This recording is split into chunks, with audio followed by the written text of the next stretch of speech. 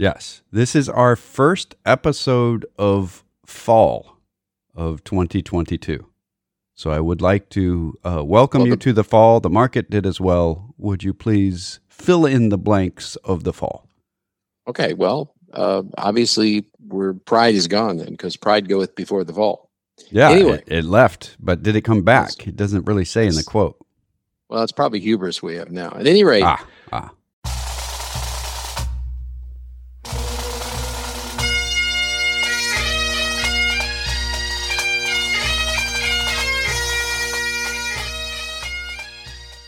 Once more under the breach, dear friends. Else fill the wall up with our English dead. Good morning, ladies and gentlemen, boys and girls, and welcome to another exciting episode of The Personal Wealth Coach, starring Jake and Jeff McClure, where two bald men are known to say their names in unison. Yes. We also talk about economics sometimes. Yes, we do. Yeah. So we need to be more dismal. We must just cry a lot and speak in a monotone. Everything is falling apart. There is no hope. Woe is us. I'm going to describe a chart with the X and Y axes. And if you go to X1 and Y3, you will see that the chart there. Is that dismal enough? You are creating a traffic hazard on the highway to anyone who's listening. Yes. This is the job of economists everywhere. We are not only going to talk to you about the economy in the big picture, hopefully we'll get to some personal finance stuff as well. We are not just a radio program, and this is a disclosure because it's important. The two people talking to you, these two bald-bearded creatures of human descent, are the principals at a firm that is named the same thing as the radio program, the Personal Wealth Coach.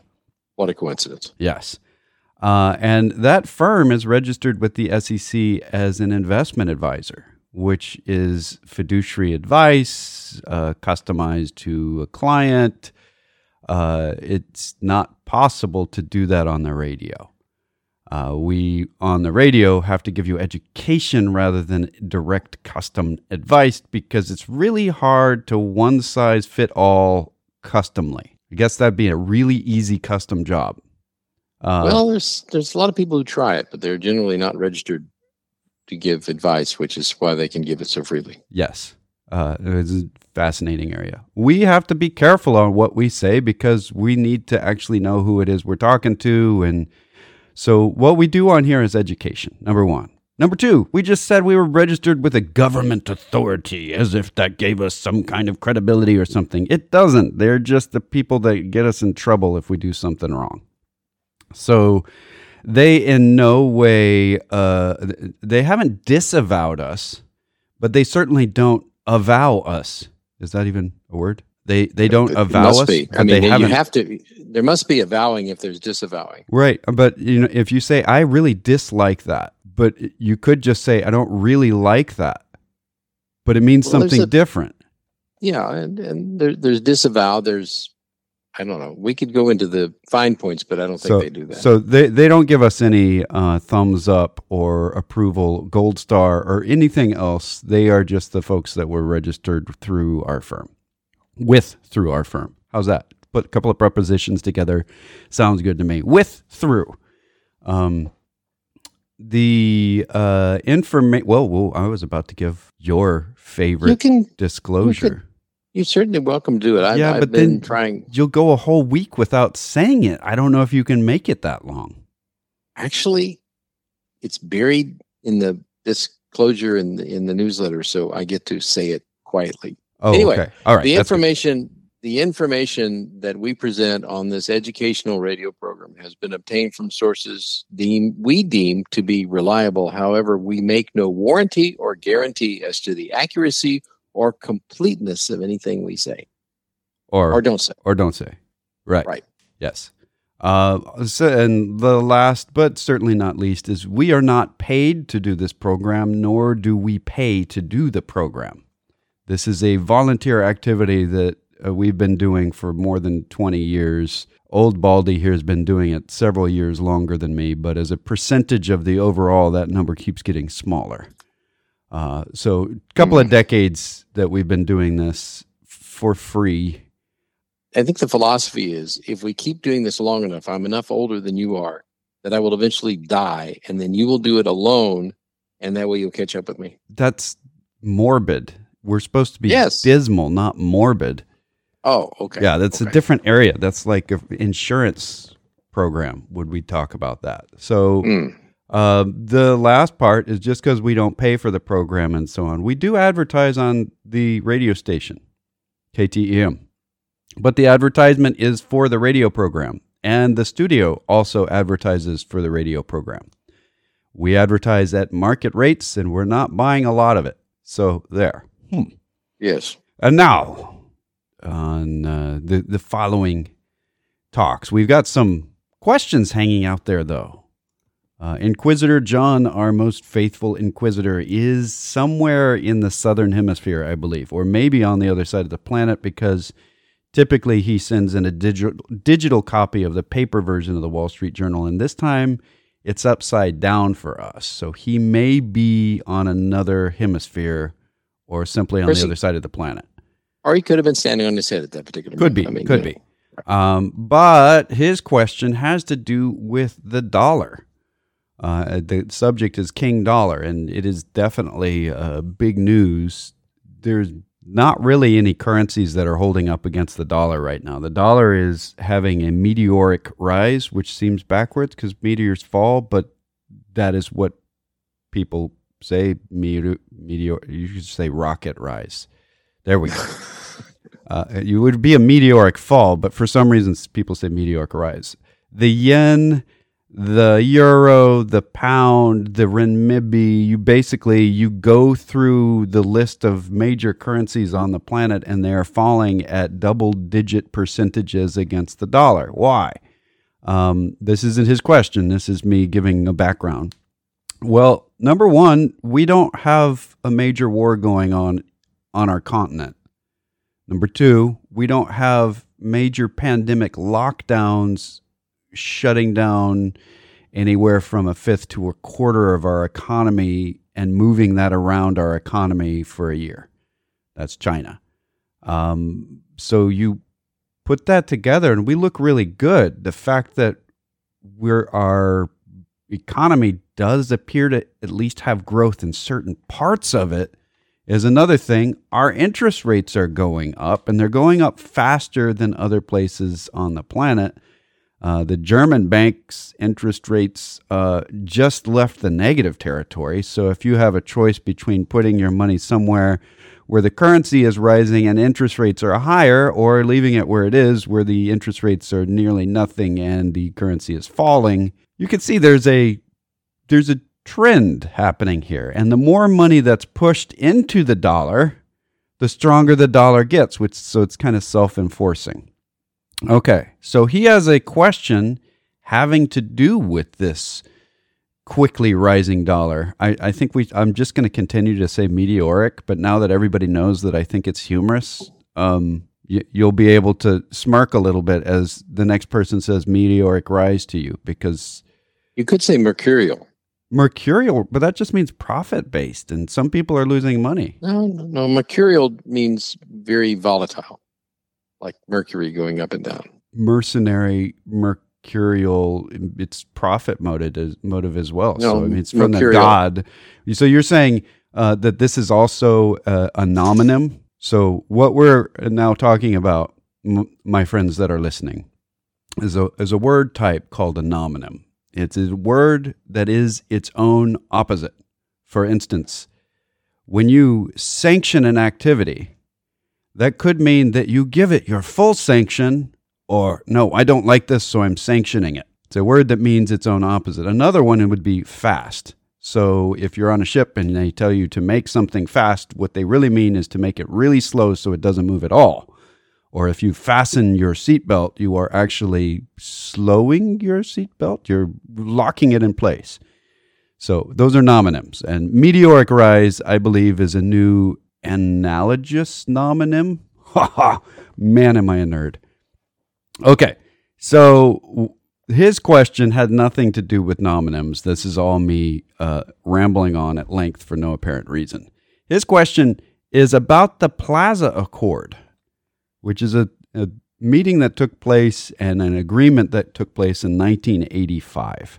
The idea was that in 1985, the U.S., France, West Germany, and the U.K., as well as Japan, launched a joint effort known as the Plaza Accord to drive down the dollar's value amid concerns it was weighing on the global economy. So this is after Paul Volcker, the then chairman of the Federal Reserve, was raising interest rates drastically in the early 80s to get ahead of the inflation that was the nightmare of the late 70s and really early 80s. So he racked up interest rates at a very quick rate, which caused people's money to flow toward the United States where it could get better interest rates. That causes the dollar to grow in strength, which allows us to buy things in foreign markets cheaper. So if the exchange rate is better and you want to go to Europe, right now the euro is exchanging for 97 cents. Wasn't that long ago that it was $1.30. So when you go to Europe, you can buy a lot more stuff with $1, which causes our inflation rate to drop. Our imports become less expensive. So that causes prices to come down. So this is a good thing. Strong dollars are a good thing for a country that's trying to bring down inflation and not that worried about exports. We want to export stuff too. So this is the other flip side of the coin, or the dollar, is that export prices, they're going to buy less for the same amount of their money versus our money when we're talking about oil or manufactured products or software or many of the other things that we sell. So the Plaza Accord was all these countries, and they all had different currencies at the time. Now, it seems like a silly thing to say, but we're talking about France and West Germany as if, wait a minute, West Germany? Why didn't all of Germany did it? Well, there were two countries back then, and France had a different currency than West Germany did. Now they share a currency and more country. So they all got together with the United States. The United States at first, under the Reagan administration, Jim Baker was the Secretary of the Treasury. The Secretary of the Treasury. They said they didn't want to be part of it because it was better for us if we weren't part of it. But then France, West Germany, UK, and Japan said, well, we're going to do it anyway if you're not involved. And so we said we'd get involved. It's currency manipulation. What it was is they all agreed to sell the dollar and buy currencies in the franc, in the mark, in the pound, in the yen. So there was this big swap that happened, and it caused the dollar's price to plummet. So if you look at the surface of it, it looks like it was a complete success. But it led to a 20-year recession in Japan. Because the Japanese said, whoa, our yen can buy a lot more stuff in the United States now. And so they came and they bought Rockefeller Center, and they bought a lot of stuff here. And they had a big bubble that burst, and they only came out of that recession about a decade ago. We're talking about a long time. Currency manipulation is effective sometimes. And what's dangerous about it is the sometimes can even be the normal. That when you buy and sell currency to change the price of it and it works, and that's the normal, people get safe with it. And they're like, yeah, this is fine. But I would recommend that you look up long-term capital.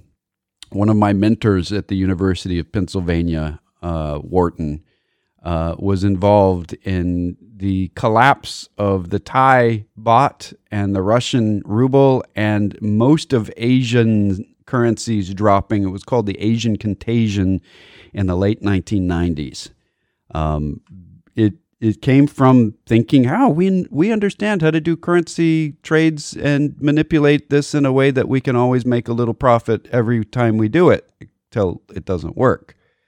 You have something you want to add here? Well, you're talking about the long-term capital management. You can go ahead. Yeah. So this concept of we can always find ways to manipulate. If you have enough and enough people are selling one currency and buying another currency, you can change the price. George Soros did this famously. He's the man that broke the British pound.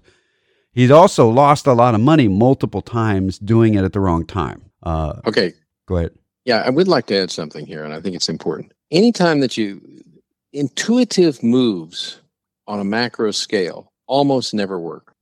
Write that down someplace if you're involved in such things. Not that you're going to be making moves on a macro scale. For example, if you're ever president, yeah. And the issue is that the market is much bigger than any nation. It's bigger than the United States. It's by definition, the United States is a player in the international market. Therefore, the market must be hugely larger than the United States. The analogy I used prior to the radio program starting was the United States might be the big gorilla in the room, but the room is bigger than the gorilla. Lots. Yeah. And so the fact that the dollar, by the way, back before the Plaza Accord, the British pound got down to $1.05 something, about $1.05 to buy a British pound. It's $1.09 today.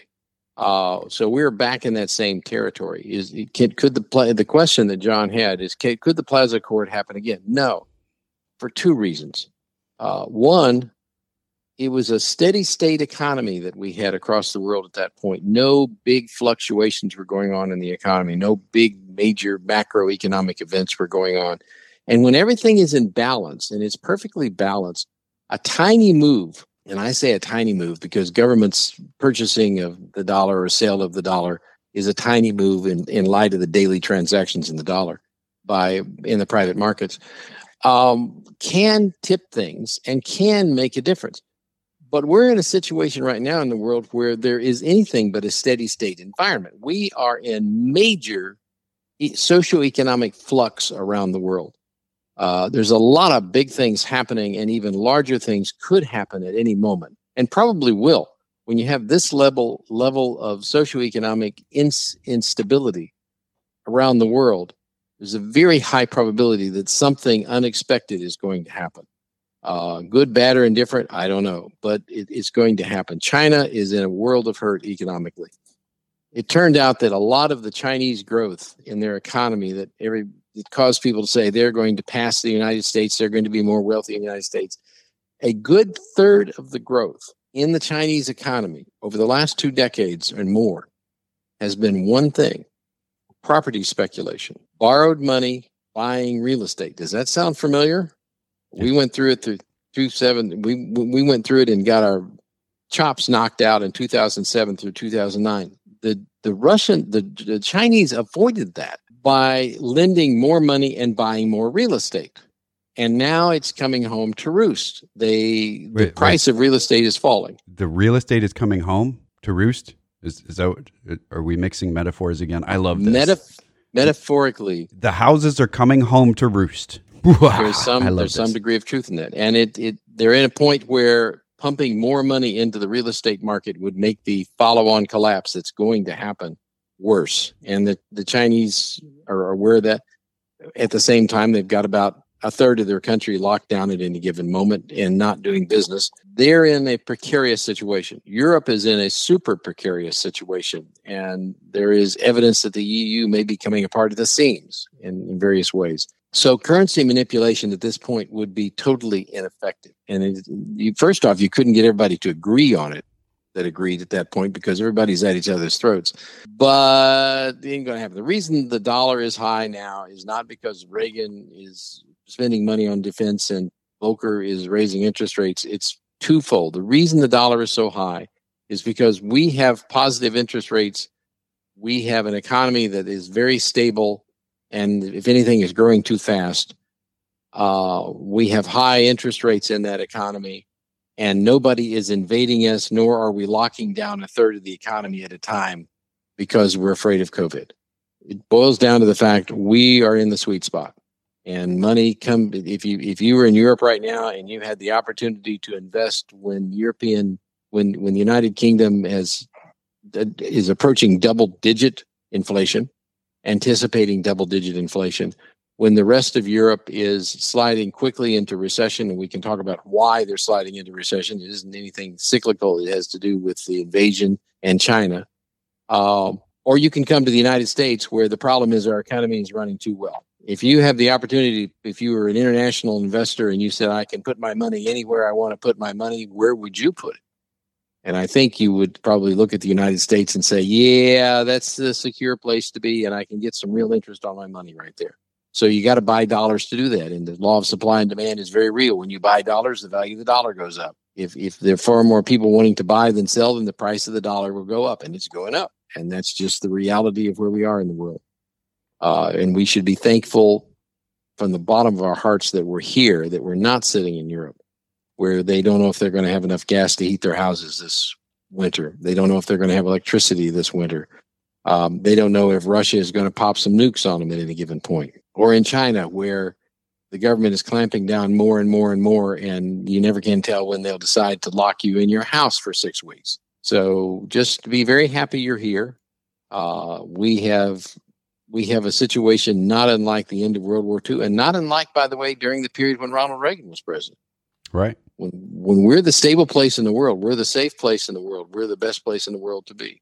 And yes, go on now. Yeah. So that was, rattling. Do we think, let me kind of sum up, that was two people, both of us long-winded, answering, how did the Plaza Accord work, and can something like that work today? Well, it worked in bringing down the price of the dollar, but it destabilized the economic welfare of multiple countries involved in the agreement in ways that they didn't expect. It led to bubbles bursting, or first bubbles forming and then bursting.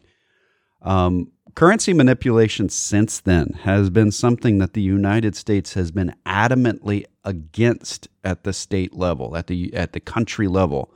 In fact, we've been chasing China for decades to get them to stop, and they finally did. There may be some currency manipulation going on there right now, but it's so small compared to what the market's doing that it's not a big deal. And that goes back to your steady state.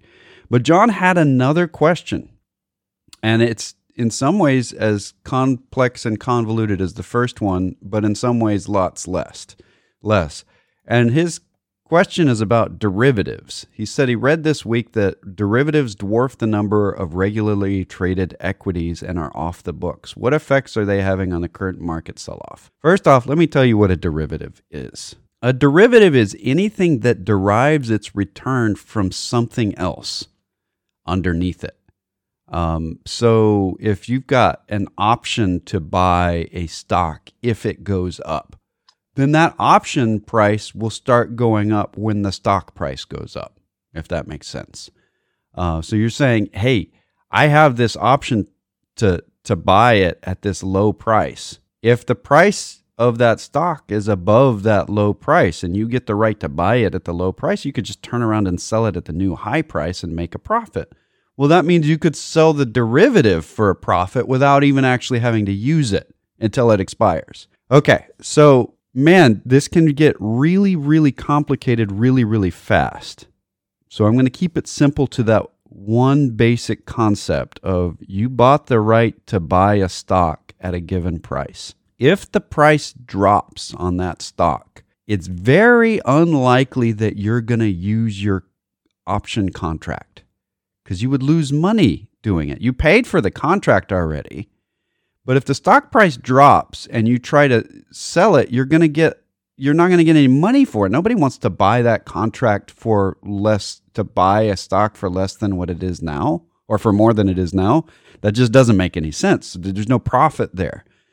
So the size of the derivative market has a lot of ways of being measured. If you take all of the contracts out there, all the futures contracts on oil, which don't have to do with stocks, all the futures contracts out there on gold and on wheat, if you take all of the contracts, whether or not they are going to get exercised, and give them a profitable price, you'll find that we have like $2 quadrillion worth of derivatives out there, which is not reasonable. And you can find places that will measure it and say there's over $2 quadrillion worth of derivatives out there. What a dangerous thing. If you only measure the ones that have the potential of actually getting used, you're down in the $14 trillion area. That's still big, but not compared to the rest of the market. The rest of the market, where you're measuring in the hundreds of trillions of dollars. So the measurement of the derivatives market is somewhere between 14 trillion and a quadrillion dollars. The realistic number is closer to that 14 trillion. And I know we just probably lost a bunch of people talking about this. And a lot of this is off the books, because the last part of his question is that they're they dwarf the number of regularly traded equities and are off the books. A lot of times they're traded what's called over the counter. It's still on somebody's books. It's just not going to be measured by an index. And if you want a really quick and easy example of why would you use a futures contract, say you're a farmer, you want to buy some seed, you don't want to go into debt in the traditional way, you sell your crop before you buy your seed in a futures contract. You say, I'm going to buy some wheat, so I will sell my wheat to whomever wants to buy an October contract for my wheat. And I'm going to use that money to go buy some seed. And then I can make a profit on the difference and I don't owe the bank. Now, if my crop fails, I have crop insurance, so hopefully that will pay whomever has my contract. Okay. Whose book would that be on? Well, it's going to be at an options trading desk somewhere. So, yes, you had something to add? It's not. They're not off the books. They're on somebody's books. Right. And options and derivatives tradings have gotten out of hand, particularly in the mortgage market in 2007 through 9, and that collapsed. But that's not because people didn't warn about it, right? But because it was a conscious effort during that period of time. We had a very, very free market Secretary of the Treasury and very free market attitude saying, and Congress included, our senator from here at that time, by the way, kind of led the fight that says, let's let the free market take care of itself. Unfortunately, free financial markets, where you're trading securities or things that look like securities, need to have some regulation. They need to have some limits put on them, or they go crazy. Free markets and the buying and selling of physical things, sure, it's no problem, because you can't sell something you don't have. But that's the point in derivatives. You can sell something you don't have. Right. So these mortgage-backed securities that were split so many times so that only a very fractional percent of 1% of a house was held in any single mortgage package, because it had been split up so many times and sold at so many different places that nobody knew who held the mortgage for the house. And there was a big plus to that in the beginning, in that a bank didn't wind up holding all the mortgages in its local area. And as a result, if the factory went down in the local area, the bank went out of business. By spreading the ownership of these houses around, or the ownership of the debt, right? The ownership of the debt for the houses, by spreading it across the United States, it was tremendously more stable than leaving it local. So this great idea turned bad. But the problem is, at that point there, we lose, and this is a very, very key point. Once you lose the line of responsibility between the final buyer of something and the originator of that something, there needs to be external regulation at the governmental level to keep it from going crazy and blowing up. A really easy example of that is if you go to Amazon.com and you buy something, you can give a bad rating to the seller. Even if that seller is selling something they got from a different manufacturer, they're not checking the quality. When you get into the derivatives market, you can't unless there's an external regulator following it. And that's tough because we're not big. We don't like the idea of over-regulation. But when you get something like an options contract that the typical person hasn't a clue how they work, you need to have somebody that understands them, that's willing to protect them from over-eager salespeople. There you go. Did you want to add any more to that? There's the best way that I've been able to explain it in the past. And there's a lot of derivatives out there, and I'm glad the government regulates them. Let me say that derivatives make the financial markets a lot safer. Usually.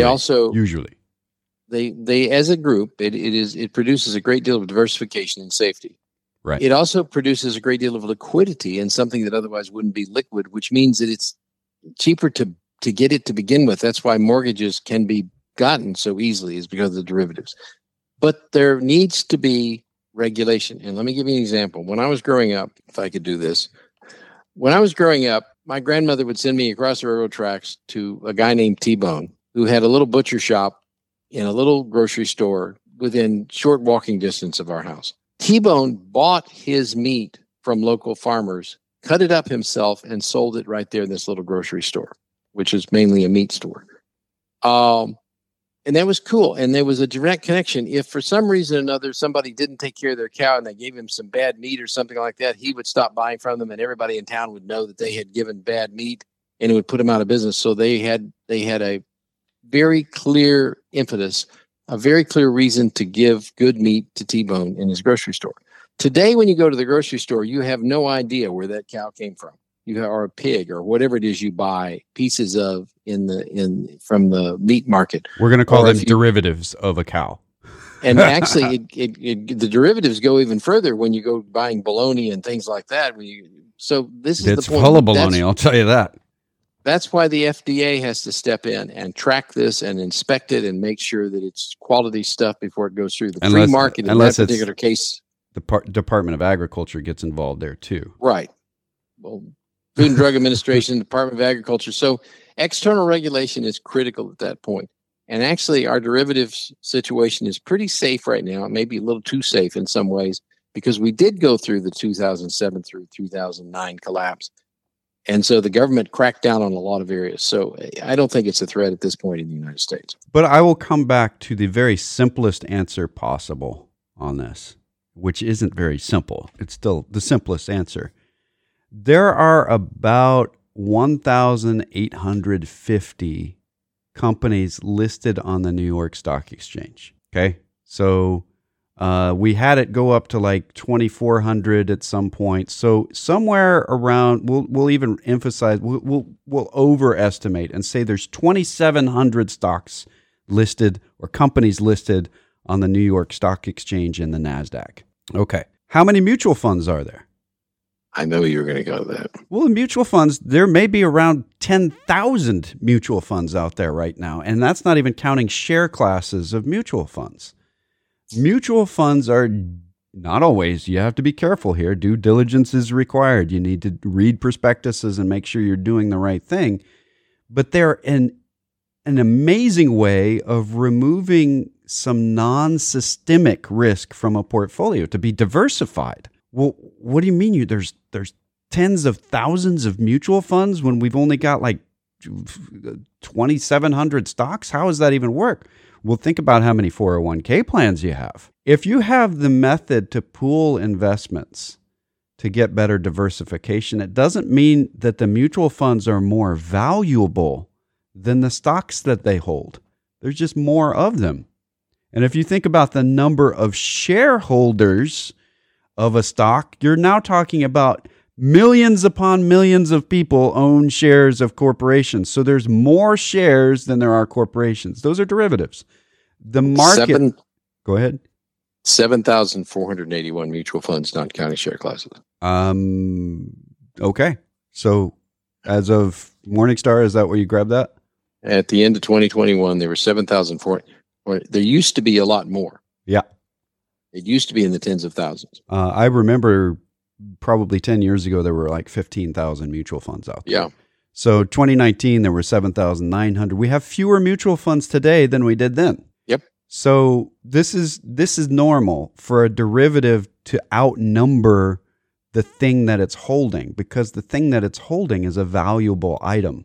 And if you want to split the ownership of that valuable item so that a normal person can own it and not take too much risk by only owning one thing, you need derivatives to kind of clear that up. In the mortgage market, the derivatives to do exactly the same thing, to repackage it and have it spread away from one bank's risk, spread across the country, was great until we lost track of who owned what. And then we had robo-signing going on because nobody knew who had the authority to sign a foreclosure document because no single entity owned the mortgage.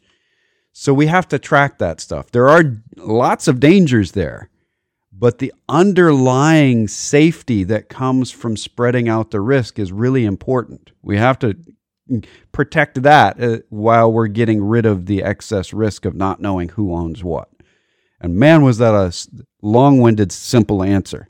If you'd like to talk to us off the air, you can call us at local number at 254-947-1111. or toll free 1-800-914-7526. That's 800-914-PLAN. You can go to our webpage, thepersonalwealthcoach.com or tpwc.com, where you can send us through contact form or email. You can sign up for our newsletter. You can listen to our radio program going way back.